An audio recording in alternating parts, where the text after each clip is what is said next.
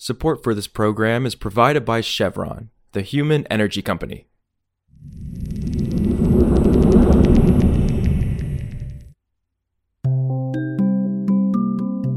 This is Politico Energy. I'm Josh Siegel.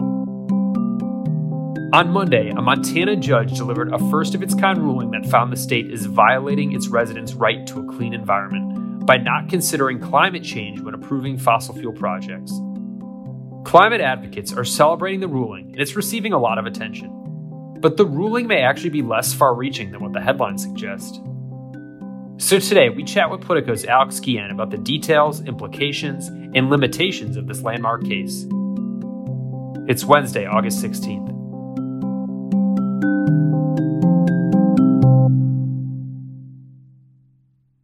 So it was a group of children who sued the state under the state constitution, and they argued that Montana's pro-fossil fuel policies were violating their rights under the state constitution that guaranteed a healthy environment. Again, just to be clear, this is the Montana Constitution, not the U.S. Constitution. So this went to trial. A judge heard testimony on climate science, on how it affects Montana, how fossil fuels produced in Montana contribute, and about the state policy, which effectively barred regulators there from considering the effects of climate change when they were making permitting decisions. So coal mine expansions, new oil and gas wells, they weren't considering the climate effects. And so the judge actually did rule in favor of the children. She ruled that there was a constitutional violation from that policy and said that the state does need to consider climate change when it's making those kind of decisions. So it's been hailed as a big victory for the climate activists. This is the first time that there has been a pro-climate ruling on constitutional grounds in the U.S. So it's definitely being celebrated, and it's been getting a lot of headlines. Interesting. And you report, though, that the ruling might not be as seismic and far-reaching as it appears. So why is this case unique and potentially not applicable to similar cases in other states? Well, the thing is, like I mentioned, this is under the Montana Constitution, not the U.S. Constitution. So the Montana Constitution has unique provisions in it guaranteeing that right to a healthy environment. Most states do not have that kind of a specific provision. Only a couple other states really do. And they have different wording, so there's questions about how this might apply potentially elsewhere. Not that it would apply necessarily elsewhere. And it's not the kind of thing that will necessarily translate to the federal level either. This is sort of a victory, but it's not clear how widespread this impact is going to be. Got it. And looking forward in this case, Montana officials have blasted the ruling, of course, and vowed to appeal it. So what are they arguing, and how significantly does this ruling impact state policy, if at all? It's sort of twofold on the reactions. On the politics side, state officials are calling it, quote, an absurd ruling, and they're arguing that the judge sort of was ideological and was siding with the climate activists on that issue instead of on the law. On the legal front, they're arguing that the state has the right to create its own laws, and also that even if Montana, stops producing fossil fuels immediately, it would have a negligible impact on global climate change. So this kind of a policy shift is unnecessary. And that's sort of a quintessential issue with climate change that we've seen for as long as climate change has been a recognized problem. There's no one action that is going to solve it. So there's often sort of a push against any kind of action in that front. So we'll have to see how it ends up shaking out. In the meantime, the ruling, it's sort of unclear what's going to happen at the state level. They're definitely going to appeal, so it wouldn't shock me if the ruling was maybe put on hold during that appeal. But then also, even if state regulators are considering greenhouse gas effects when they're permitting stuff, it's still unclear whether they may deny permits for fossil fuel stuff versus renewable energy. We'll have to see how it shakes out.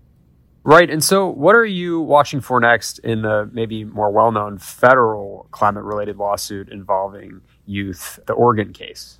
That lawsuit has been in limbo for a while. The Ninth Circuit a few years ago ruled that, sort of reluctantly, they used that word, they had to dismiss the case because the courts can't offer the kind of sweeping pro-climate order against the executive branch that the kids in that case were seeking.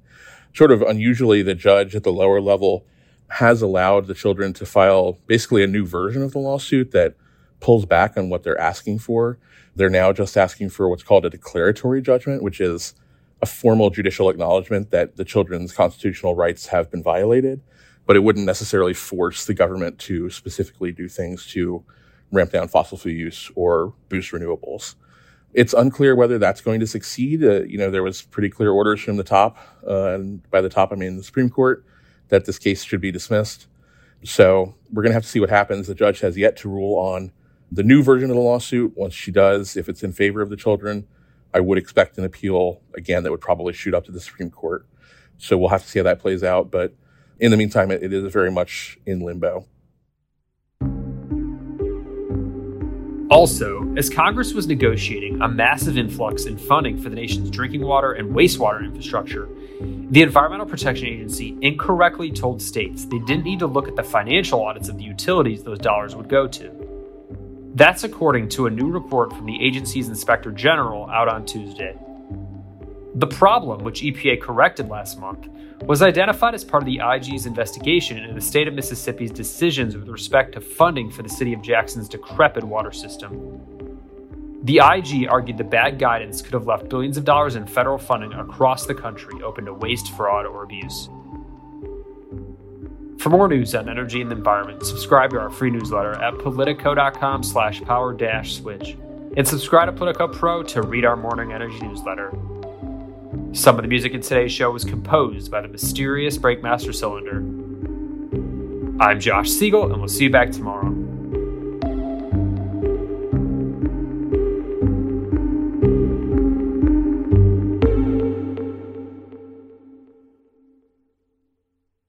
Support for this program is provided by Chevron. Chevron knows developing and deploying carbon capture and storage is a critical step in helping make progress towards global net zero, which is why we're targeting 25 million tons of CO2 per year in storage and offsets by the end of the decade. That's energy in progress. Visit chevron.com/carbon capture.